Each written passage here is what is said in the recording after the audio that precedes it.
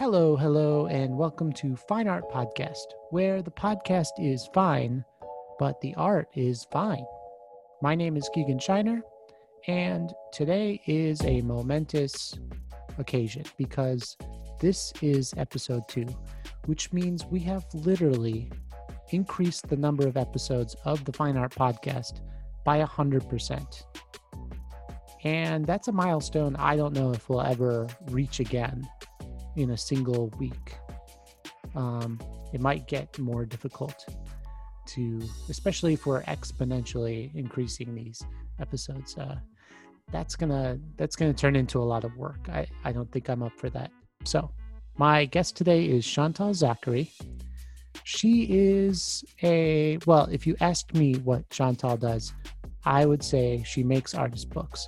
But the truth is, she makes lots of things. She's an interdisciplinary artist, but she's known for her artist books, might be something that I could truthfully say. But she makes posters, she makes postcards, she's made banners, she's made plates, and they're all fantastic. They all fall into like a Venn diagram circle. Like all of these things are inside a circle called socially engaged art. Chantal really reacts to the world around her, including her newest project, which is called Drop Dead Gorgeous. It's on her website. It's a book about COVID-19. She went on newspapers and magazine sites and found all these very beautiful graphic design pictures of what the virus might look like. And she's made a really, in my opinion, hilarious book about the aesthetics of this COVID-19. And all these pictures are just really beautiful, and it's such a deadly disease.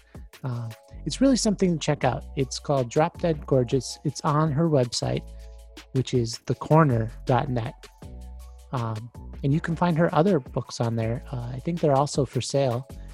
And so if you finish this episode and you're looking for it, that again is thecorner.net. Well, without further ado, because I don't want these to be too long, I'd like to bring in Chantal, but since I pre-recorded the interview, I can't do that. So what I'm going to do is just intro this interview a little bit. And she does have a bird, and I think the bird thought I was interviewing it because the bird talked quite a bit. The bird was like, "Hey, this is my inside the actor's studio moment. I'm a bird." And Chantal was like, "I am on Keegan's podcast and I am answering questions." So that is my impression of the following episode. Anyway, without further ado, here is Chantal. Is that your bird? Do you have a bird? Oh my God, that's really far. I can't believe I can barely hear it. Oh yeah? No, I hear it really clearly. He is upstairs and across. Oh, wow. Oh, interesting. Yeah, he's in the studio. So I'm in the dining room right now. Yeah. Okay. Shriek. So we're looking for a home for our bird. Oh yeah, you're not keeping the bird. What's the bird's name? Cinna. As in the Hunger Games. Funny. The bird had another partner because these birds do really well with partners. Yeah. And then a couple of months ago, actually right during the first week of the lockdown, the quarantine, our other bird died of illness. Oh no. Not old age, but just, genetic illness. And bird flu or something. No, not bird flu. Yeah. Somehow we never got to buy another one. What kind of bird is it? Parakeet. A parakeet. It's a little parakeet. Oh yeah, okay.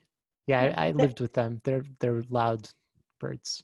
Yeah, they're easy to take care of, actually. But I think, it was for Layla, and she's leaving the house next year, so Mike and I don't need a bird. Although you're gonna have an empty nest, so maybe you do need a bird. No. I mean, the good thing about the bird is that you can leave them for 3 days with enough food and come back. So you don't have to worry if you go on travel. But every time we had to go to Turkey, we had to like find a place, or one time he went to the Bird Hotel, and that was a lot of money. That was like $10 a day. Oh, wow. Yeah. So you grew up in Turkey. Is that Mhm. correct? Okay.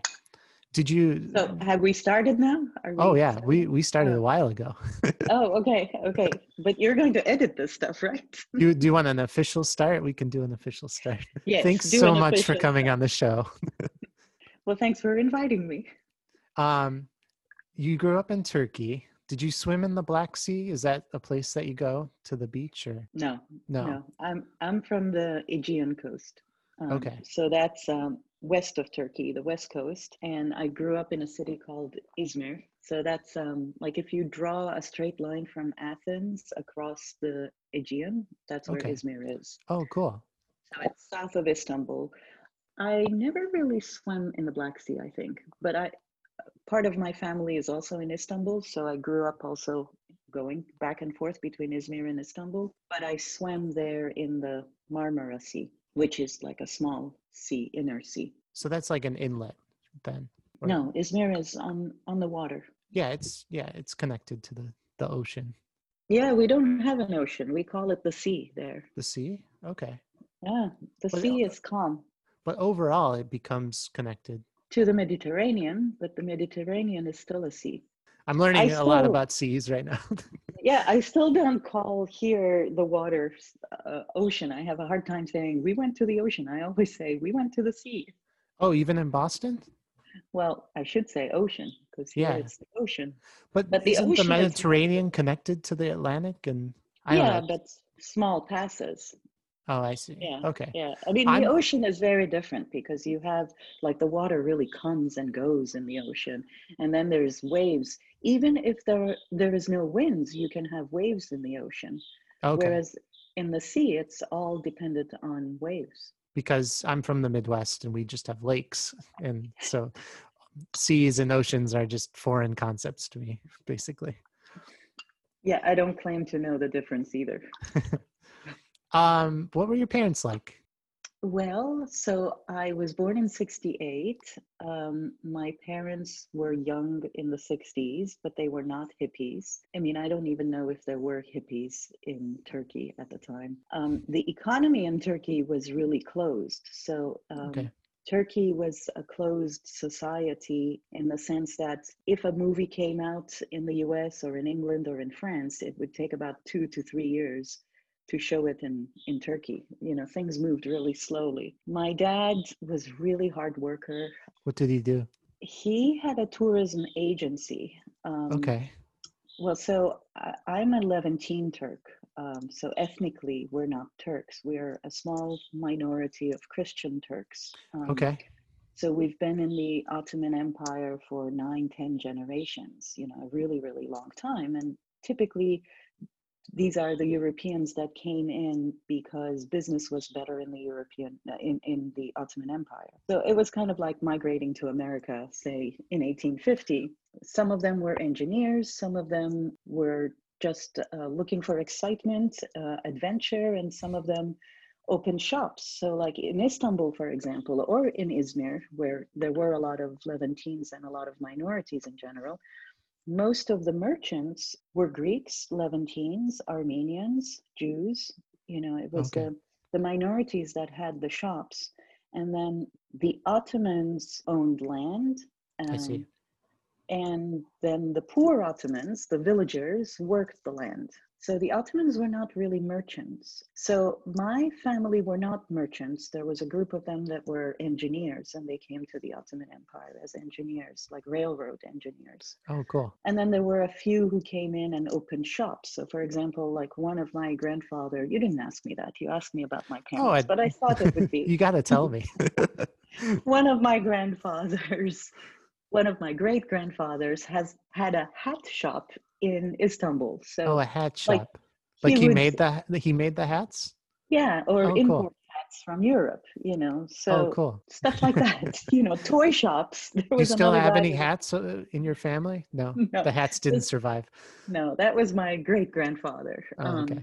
So a lot of these Levantines actually lost their businesses. The Levantines were not very, very wealthy. The Jews and the Armenians had bigger businesses and they were more wealthy. Okay. So in a way, there was more racial tension towards them than the Levantines, but a lot of them lost their properties and their houses during World War One. When the British left the Ottoman Empire, for example, the Turkish Revolution took their houses and their lands. But the Levantines never had a lot of wealth. What they had was the advantage of knowing a lot of languages. So, for Oh, example, at home, we used to speak French, but my grandparents' generation would speak Greek, Italian, oh, everything. French, English.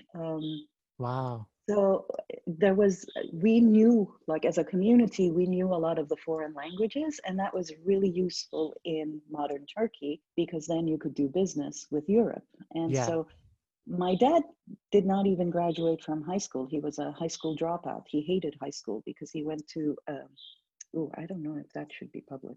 Um, I don't know if my dad's family, but he did not like being in the preschools. He was, they were very religious. They were not conservative religious, but they were fairly religious because you're a religious minority, that's your Oh, yeah. community.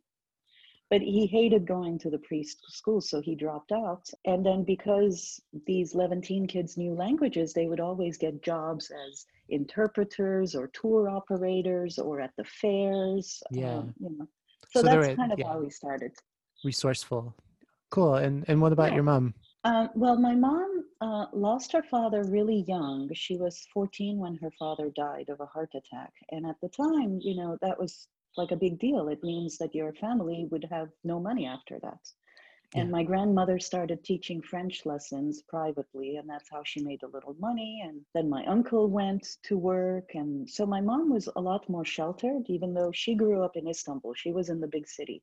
Oh, My dad was in Izmir in a smaller city. And she finished high school and then with the sisters. So she went to a religious high school. And then they hired her to be the kindergarten teacher. And so oh, she cool. worked a couple of years with that. But then after she met my father, she didn't work anymore.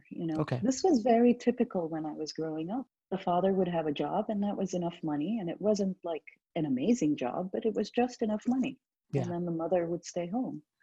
Um, so my dad started, first, he was working for somebody else. And Yeah. then midlife, really in his 40s, he started his own business. But he was never like 100% the owner of the entire business. But he was a very creative guy. He would just, he was one of the first tour operators that took tourists into Cappadocia. Do you know that part of Turkey?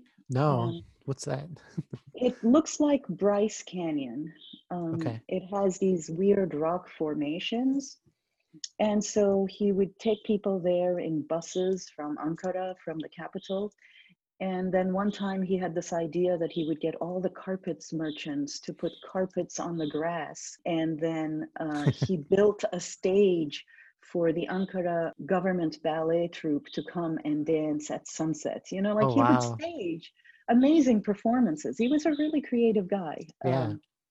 And so in the 70s and in the 80s, you could do stuff like that in Turkey because it was about, this guy who works in the tourism ministry, and can he get you a special pass? And so he was very outgoing. He was Mhm. very social.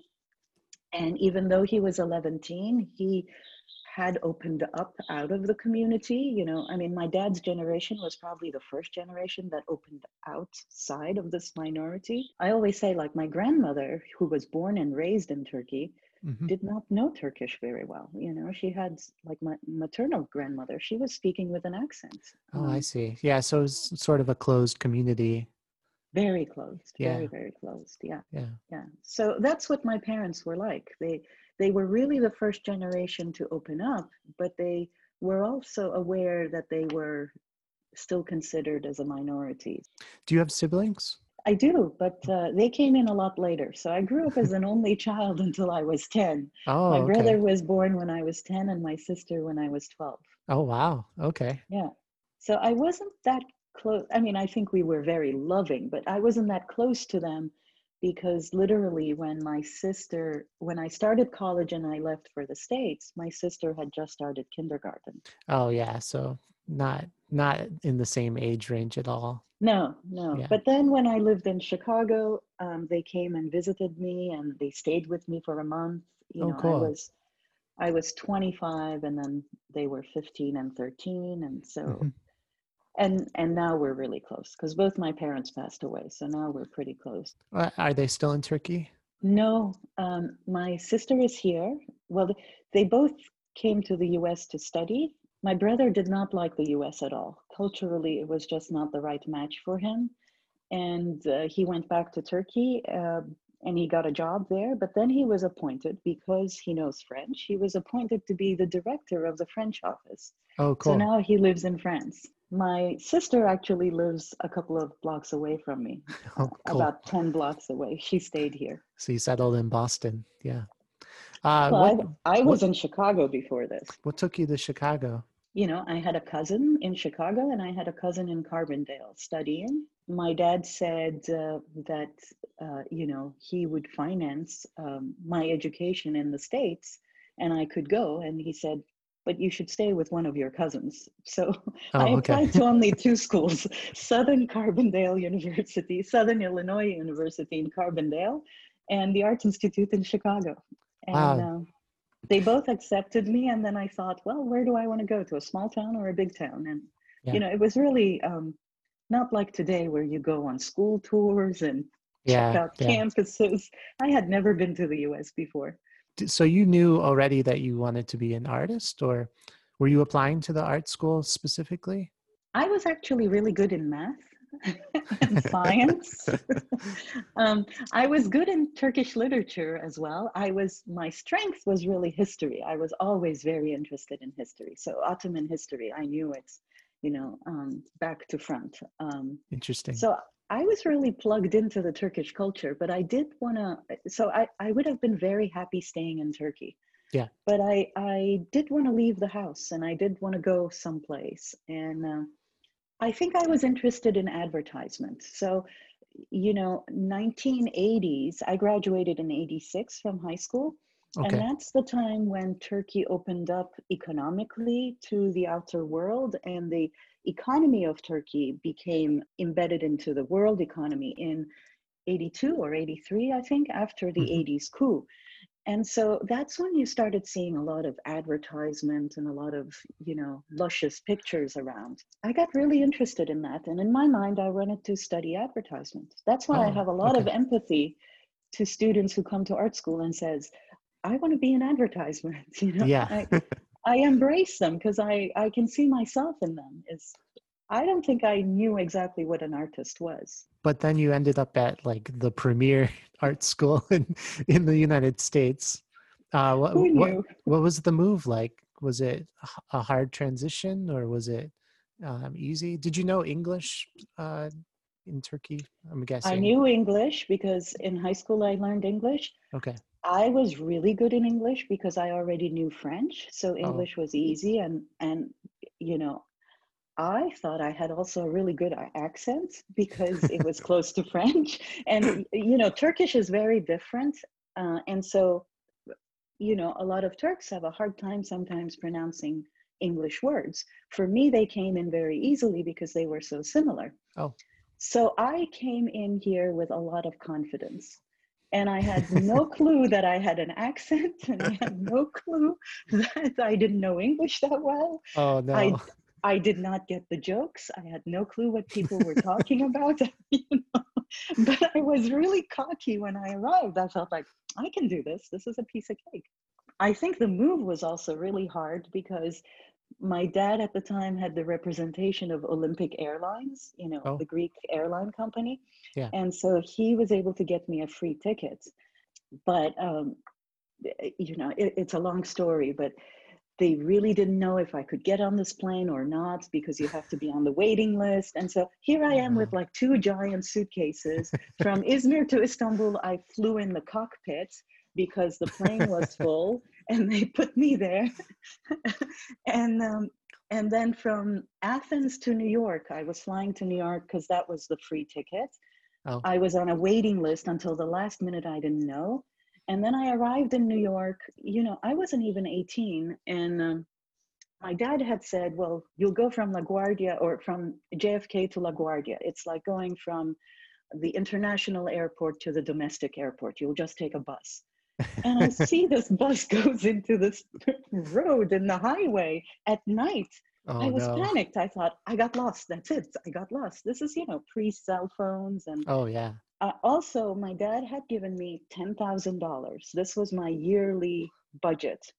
7,000 was my school tuition, Hmm. but it was illegal to take out foreign currency outside of Turkey. So he actually was doing something illegal giving me, and he wasn't wealthy at the time at all. So that Yeah. 10,000 was a big effort for him. I had money in my bra, in my Oh my underwear, God. in my socks. It was like a real, you know, You a real smuggled currency move. into the country. um, yeah. So the move was hard, I think, but I was, at that age, I don't think you realize what's happening. You just go with it. You're stoic. You Yeah. just, you kind of say, you can deal with this and you put up with this. Years later, I thought, how did they do that? Well, your dad made a handshake deal to get you on a flight Yeah. and fly in the cockpit. Oh my I God. think they also saw me as the older kid in the family because that's not how they did it for my brother and my sister. For Hmm. them, they were like, oh, how is she? Is she okay? Does Oh she yeah. feel lonely? And also, when I came, you couldn't even call back because telephone calls were so expensive. Right. I would call maybe once every 2 months or once every 3 months. Did you send letters? Is that? Yeah. Yeah. Yeah. Or cassette tapes. I would record cassette tapes and send back. Oh, interesting. Did they send them back to you? Yeah. Cassette tapes? Oh, wow. Yeah, Oh, yeah, that's cool. I still have a cassette tape with my grandmother talking on Oh, the tape. cool. Oh, that's so It neat. is kind of nice. When you got to Chicago and you started doing art school, it wasn't very long until you got into graphic art. No, right from the beginning, I started taking classes at Chicago. It was called the Visual Communications Department. Okay. And that's also an interesting terminology. Earlier we were talking about these titles, where they come from. Visual communication was really a word that was used in the 60s. So graphic design was the more commercial name, but I see. visual communication was the more intellectual name, right? So the Art Yeah. Institute in Chicago, named the department like that. And it was funded by Hugh Hefner, He was a big who, Chicagoite, actually. Yeah. yeah, yeah, and lots of money, donor to the arts with a big art collection. So then I took classes in visual communication and then art and technology. I was really interested in technology. And that was like And right when the first Macs were coming out with graphic design programs and stuff. yeah, yeah. So fall 1986, I took my first Macintosh class. And it was on a 512, Oh wow. tiny little Mac. And it was Mac Paint. It was black pixels and white pixels. And you would just go and turn things on. And then I worked with a grad student actually who was pretty experimental. He was my teacher. I forgot now his name. I know of his name. I just have to think about it. But he had hooked up a video camera to a computer, a black and white video camera. Yeah. And so we could digitize our faces if we wanted to. Oh cool. And then he had put in a red, green, and blue filter in front of the camera. So if you stood really still with the red filter and made a picture of yourself, then with the blue filter and the yellow filter, red, green, and blue, I'm sorry, not yellow, green, you could overlay all these images and get a color image of yourself. Oh neat. But you had to make sure not to move at all so that it would, so we would do color separation. Oh cool. That's Yeah. why some of the stuff makes sense to me. And some of the freshmen that come in and have learned, photo editing on an iPhone, Yeah. they may not fully understand what color balancing is, but I physically saw what that meant. Yeah. Yeah. And now it's all just AI Yeah. done for Yeah. you. Yep. How did you get interested in artist books? Because it seems like you started that pretty pretty quick into your? No, that came in grad school. I Oh, okay. started making books in grad school because I had design skills and I wanted to make art, you know. And so when you have these design skills, there was no terminology for social practice at the time. You know, I Okay. would do a lot of posters for the streets, a lot of flyers for the streets. But then, really, if you wanted to do a bigger project, the most complex project as a designer you can do, I think, is a book. You Yeah. know, on paper at least. I mean, you could do websites that are, but then I got into web design as well, and I did, you know, web art, narratives on the web, and those are multiple page documents as well. Oh, oh yeah. So I think that's kind of how I went into artist books, is that I love typography. I wanted to use my typography skills, and Hmm. I was doing a lot of commercial projects. So I was making actually a good salary freelancing, but my own work, I wanted to use typography, and it made sense to make books. But I also liked the idea of a narrative and storytelling. Yeah. And so books made sense for that. So your first book was Bill, a dime novel, and Actually, could you tell me about it? yeah, that was my graduate thesis work. But my first book really was Time Magazine. It was called How to Read Time Magazine. And I took this one article of David Souter's, the Judge Souter's appointment, and there was a one-page article in Time Magazine, and I decoded it all visually, you know, Oh, cool. why this photograph, why not that photograph? And it became an artist book in the sense that every page I would change one element of the design, and then you would see how the article would look completely different. Like Oh, cool. I would write the same headline with a different font, or I would keep everything the same, but I would change the picture of Souter, or I would keep everything the same, but I would design the article differently. Oh, And so nice. that was kind of an exercise in kind of like Roland Barthes. Now I give that to my students, the Panzani ads, you know, is Mhm. decode the connotations in an image and denotations in an image. So Yeah. I was really kind of doing that. And that led me into wanting to design more books. So Bill, a dime novel, is I was really, really interested in American culture and the idea of the cowboy as, you know, the symbol of this idyllic culture. You know, before I came to the US, I had not realized there were poor people in the US. You know, I had not realized that, you know, like, I mean, this is very superficial, of course, but I would watch Dallas on TV. So I knew of Okay. Dallas. But I had a friend in Turkey who said, oh, you'll see every house in America has a food disposal. You know, so I was sharing this apartment with two other roommates. And my first day, I kept looking for where the button for the food disposal is, you know, because I thought every house has it. And then, of Oh, course, yeah. I go out in Chicago, and one of the first things I see in the street was a giant rat. Oh, yeah. And I ran back to the apartment thinking, what did I do? So then I started using the symbol of the cowboy as really a symbol of this American heroism. And then I was very interested in American mythology. And, you know, when I was in high school, I was interested in Greek mythology and Egyptian mythology. Yeah. I had read all that, or Interesting. Gilgamesh, Mesopotamian Hmm. mythology. And so Bill, a dime novel, is really kind of weaving the two together, is having the American mythological text along with the text that I grew up with, the stories I grew up with. What is the American mythology? I'm wondering. I know Well, that the okay, cowboys are in like cigarette ads and like basically right. everything revolved around cowboys for a really long time. But uh, yeah, I'd love to know what American mythology is. Right. So I'm not telling you half of the story, actually. The Okay. other half is that I was reading Joseph Campbell, and I was reading Okay. Mircea Eliade, a lot of the people who were writing about mythology at the time. Yeah. And another thing that I'm not telling you is that I was in grad school in 1990 to 1992, and that was during the Gulf War.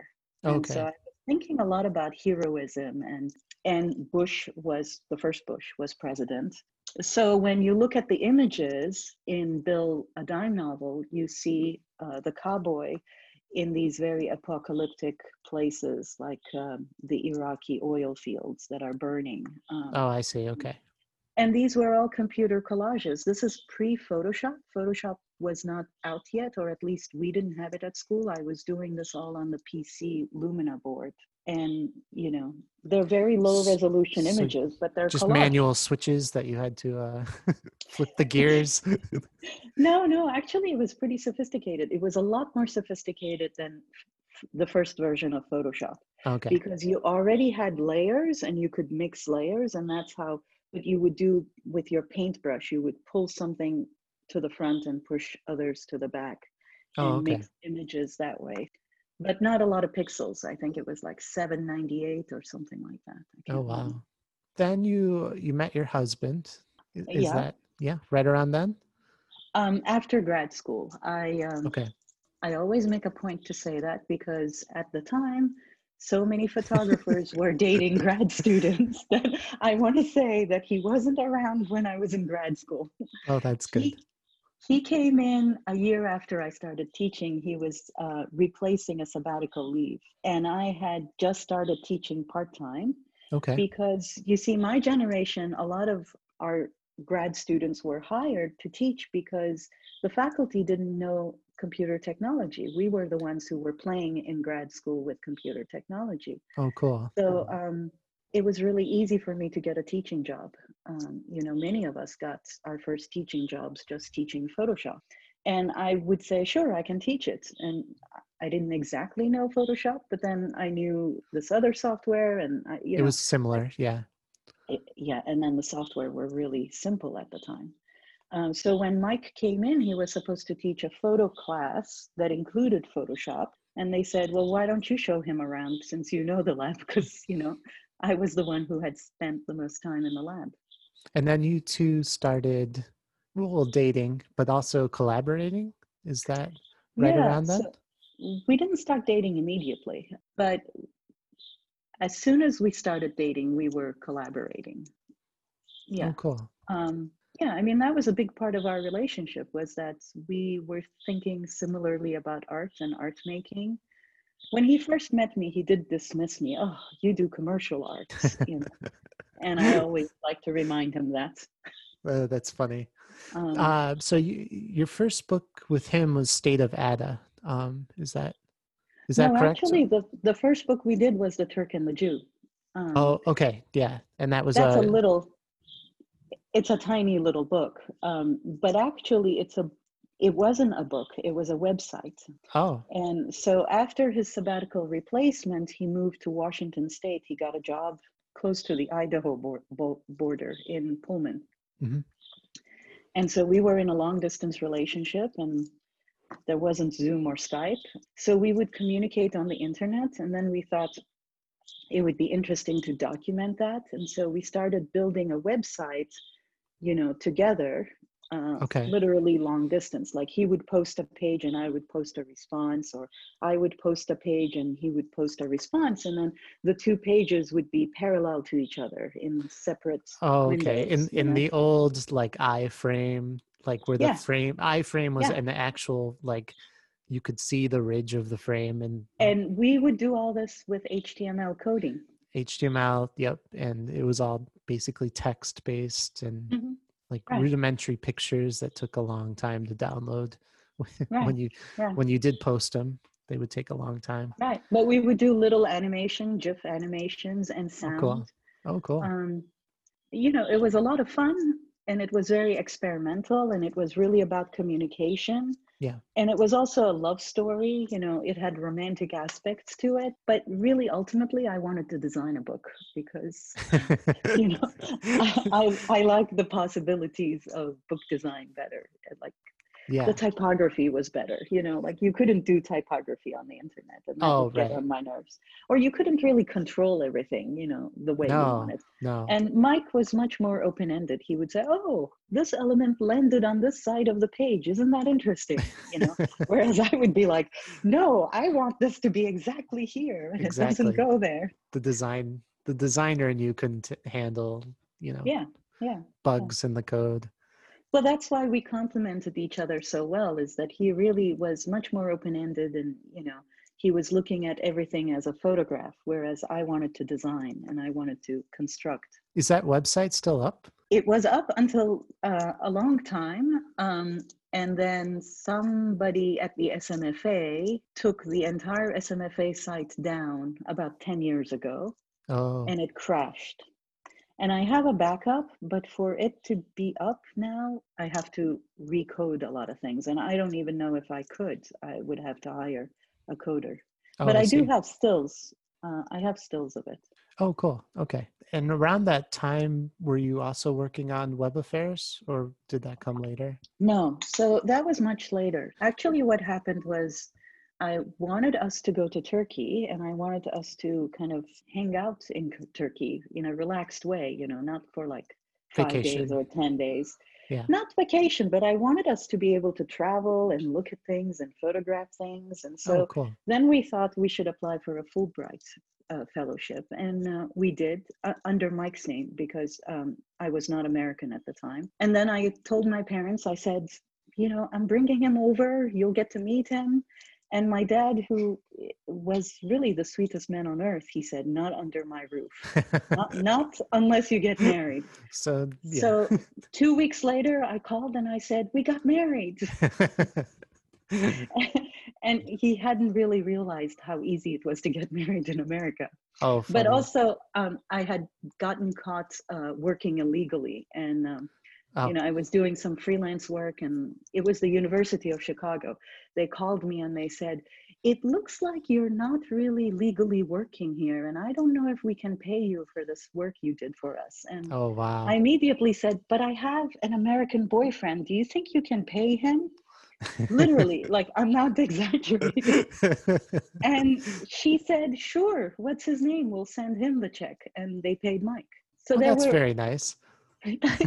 things that would never happen today. No, definitely not. But You'd be on a so plane, probably. there were a lot of good reasons to get married, and we got married. Oh, great. But we weren't living together. He was still in Washington State. Anyway, we went to Turkey on a Fulbright. I mean, we were trying to figure out what would be that we would apply with. And I told Mike, I said, when you go to Turkey, you're going to see there's like pictures of the leader everywhere. And I think it would be really cool for us to document that and to kind of like do a project about that. And he really got into it. He had never been to Turkey. He doesn't know Turkish. And we ended up spending 4 months there, Oh, wow. partially living with my parents, with my aunts, with, all sorts of relatives. But then my dad had like an old car that belonged to the office and he was ready to sell it. But then because we were coming, he gave us a car. Yeah. And then we traveled around the country with the car. Oh, cool. And so it was like one of the best experiences. And I think what's at the heart of this project is really the fact that he is able to see things in a way that I have not seen before. There were so many symbols in the culture that I would just take for granted. And he would Yeah. say, what is this? And I would say, well, Interesting. what do you mean? Don't you see what it is?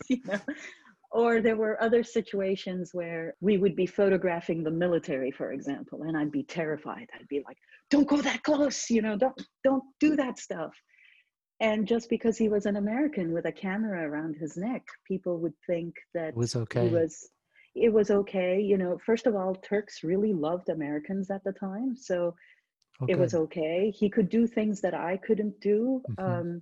Because he had this camera, not even like a fancy camera. His camera is from like 1967, I think. So because he had this professional looking camera, people thought he was the press. He was able to break a lot of norms that I was not comfortable because I was raised with this completely indoctrinated idea of Yeah. what you can do and what you cannot do and what the taboos are.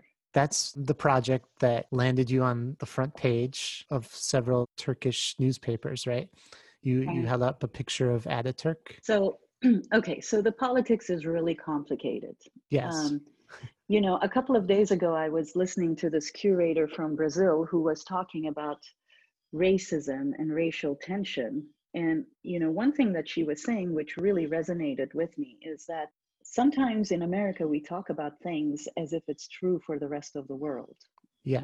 and, then she started describing racism in Brazil and how it's very, very different than racism in the US. And Yeah. so you can't really translate one situation to another sometimes, and you have to be very careful on how you understand it. So here I am in a country in America where, everybody is respected for practicing their own religion.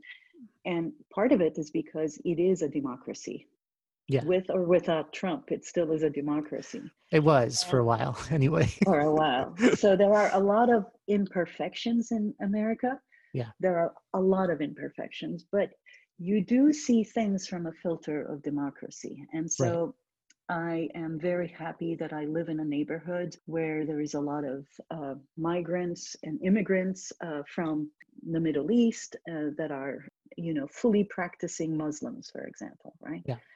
Well, it's not like that in Turkey. The tension is very different in Turkey. And this book is from 20 years ago, so the tension was even more intense then. I was wondering how it relates to today, or like if you see anything happening today in the US that was happening then. I mean, your work is like sort of in the moment, right? You react to things as they're happening. I was wondering if you ever go back and sort of look at these projects and like think about how they relate to now. Yeah, yeah. I mean, during the lockdown, during the quarantine, Yeah. they actually interviewed us about the lockdown because it was so similar in some ways, this whole idea of just staying at home and being locked in.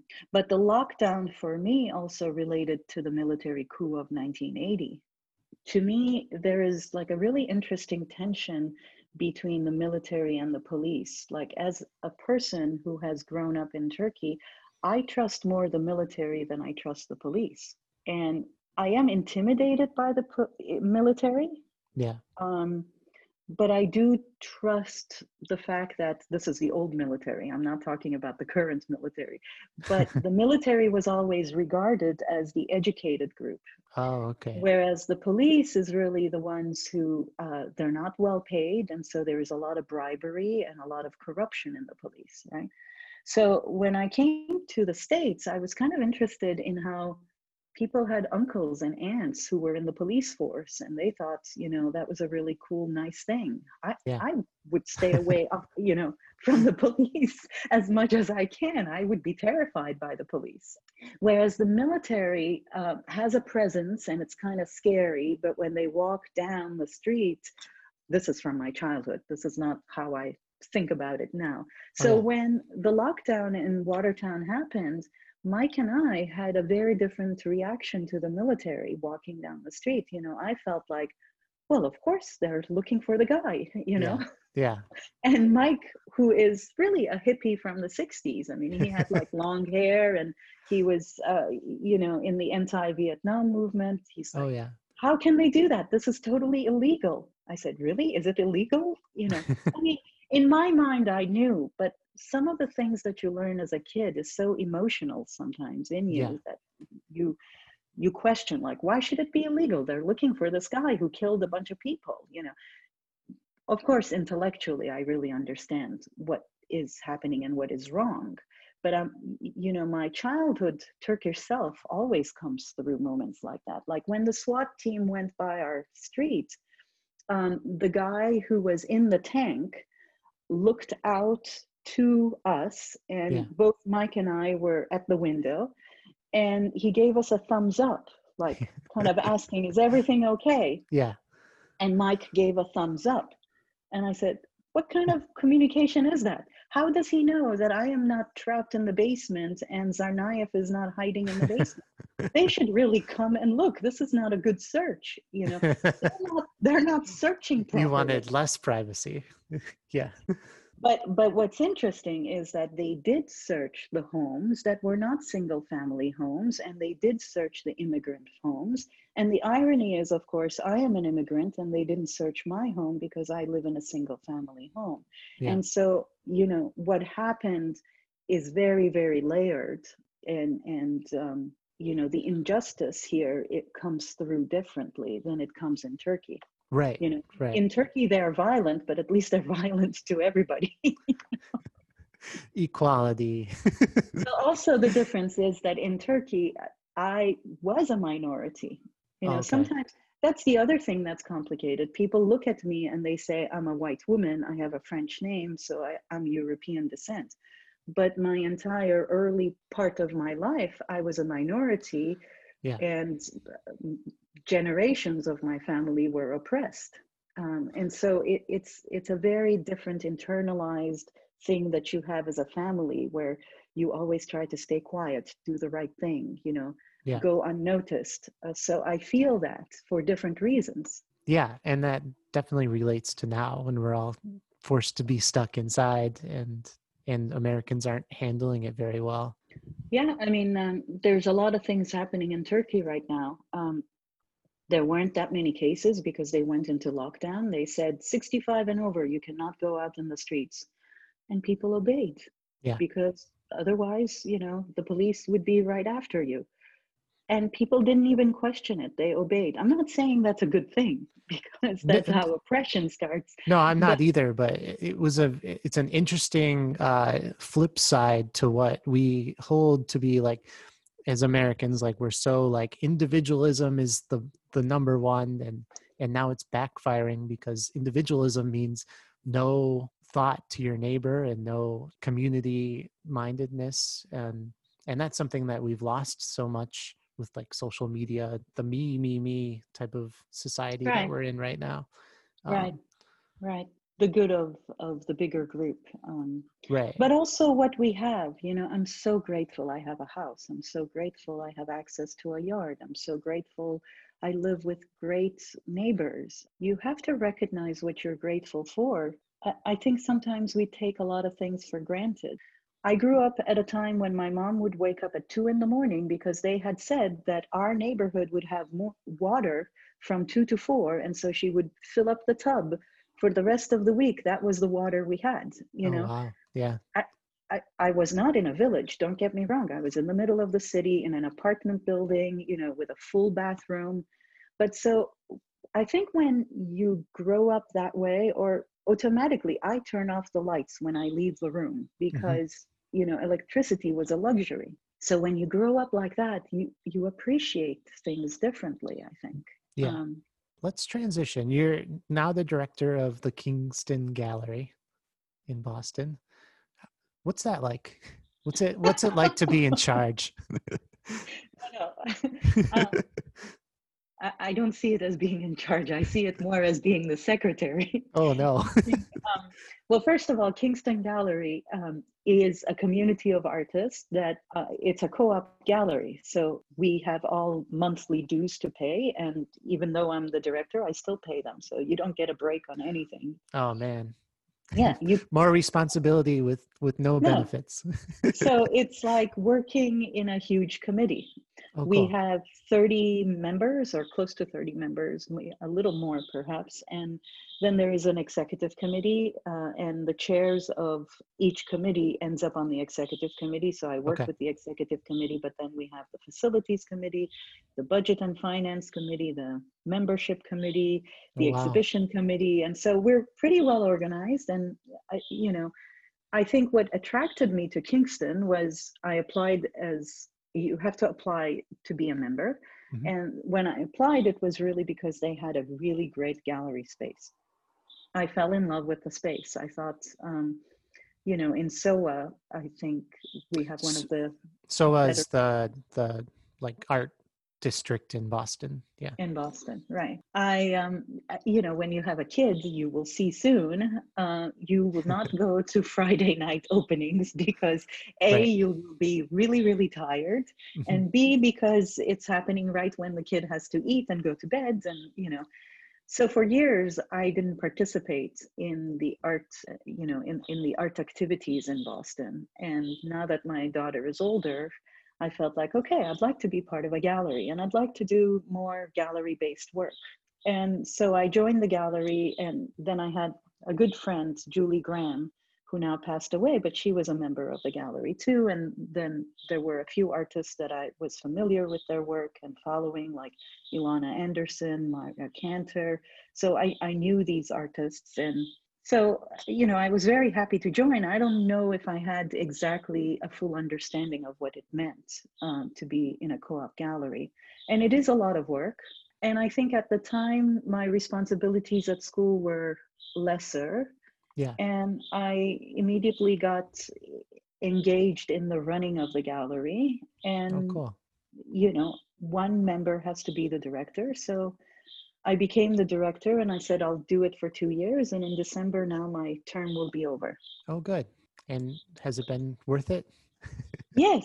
Oh, Well, good. first of all, I've met a lot of really great people. That's one thing. And I know Yeah. that's a cliche, people say that, but truly, you have to make it work, and so you're learning to work with a lot of different kinds of people and a lot of different kinds of artists. And I think what I really enjoyed it also was that they were artists who were not part of the SNFA. So it gave me a bigger sense of people who are not teaching, but people who are teaching in different schools. And so, Yeah. one thing that I'm noticing is that often it's women who are engaged in these co-op galleries. Often it's women who have already raised a family. So uh, this gallery career comes to them a little later in life than, say, a young man in their mid 20s or early 30s. Mhm. Um, so I think I'm very proud of being part of this gallery. I think we do good work.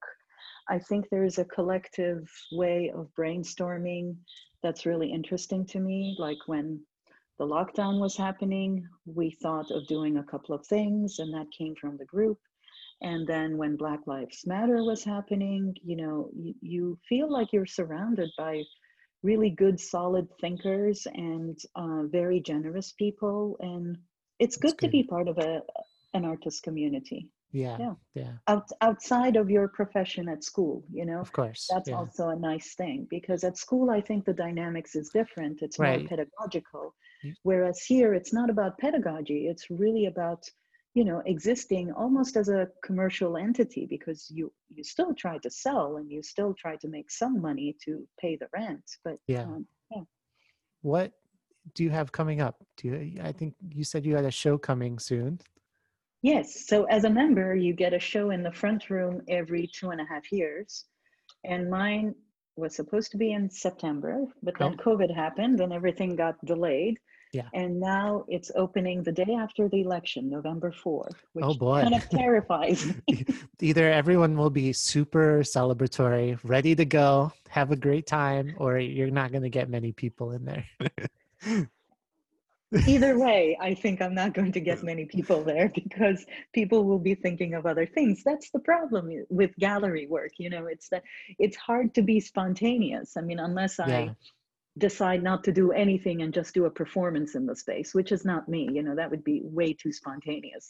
I don't think Yeah. I could pull that off. But I've been designing this show and I've been working on this project for many, many years, actually. It's about the Arsenal, the Watertown Arsenal, which is literally down the street from me, 10 blocks away. I live in Watertown. And there was this magnificent complex of buildings that was called the Watertown Arsenal, where they created a lot of bullets and bombs and ammunition and cannons, Oh, and cool. they even had a nuclear reactor, and all sorts of interesting experiments that are in one way great because it helped a lot of immigrants moved into the middle class, and in another way, of course, terrifying Yeah. because what they're creating are these gigantic bombs. I'm also fascinated by the idea that they were making these bullets on a daily basis, like a 9 to 5 job. You would just show up there, but also that the idea that there would be a nuclear reactor and bomb making tools in the middle of a city is Yeah. pretty surreal as well. So there's, and on top of it, the buildings are gorgeous. They're gorgeous Oh, yeah. buildings that, especially the earlier ones, were built by well-known architects in Boston. The aesthetic is also really beautiful Where in they're relation. making weapons of war. Yeah. Right. So, there's a lot of layers that I'm interested in this. There is also labor issues. So this is the first place where they tested some of the ideas of Taylorism. And in reaction to that, the workers striked and they closed down for a few days, and they rejected productivity or all the tests about productivity. So there's a lot of interesting things that happened at the Arsenal. And it's also interesting now because, well, I was first exposed to it because there was a Watertown Children's Theater there that I would drive my daughter to, this gorgeous building called the Arsenal, Yeah. But now it's going through a major renovation where a lot of real estate developers took different parts of the Arsenal, are developing a mall, a movie theater. There's already a Home Depot. And on the other hand, there's also Athena Health is taking the other side of the campus. The theater is still there, the children's theater, but also there's a really good ART, Oh, cool. and theater for adults. So it's also interesting to me to see urban renovation And the way it changes going forward. Yeah.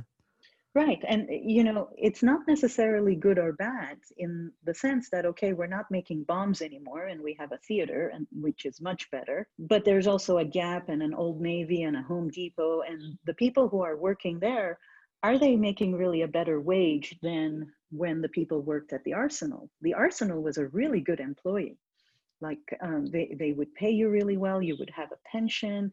And it was really a way for immigrant families to move into the middle class. So there is a lot of contradictions in here. And like in any of my projects, I don't start with a dogma. I don't like this idea that I'm going to convince people that one thing is better than the other. I'm much more interested in the complexities.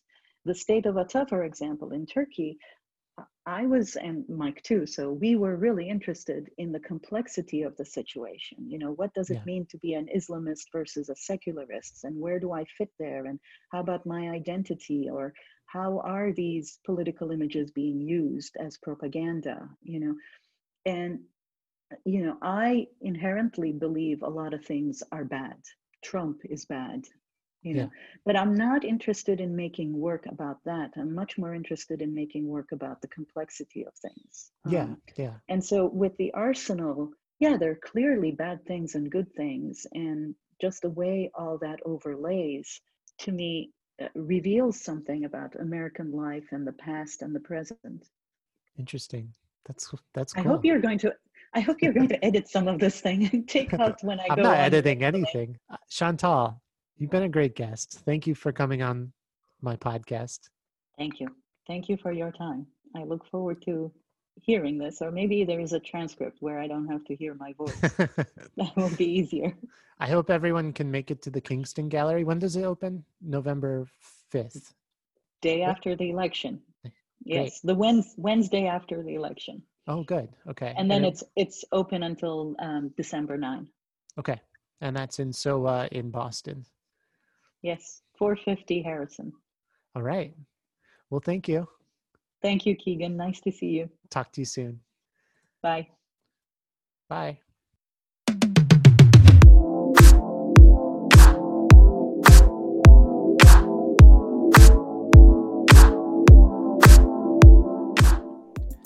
Hello, and welcome to the end of the Fine Art Podcast. And the end is great because hopefully you learned something and you enjoyed this podcast. The podcast is fine, and it's an art podcast. It's a fine art podcast.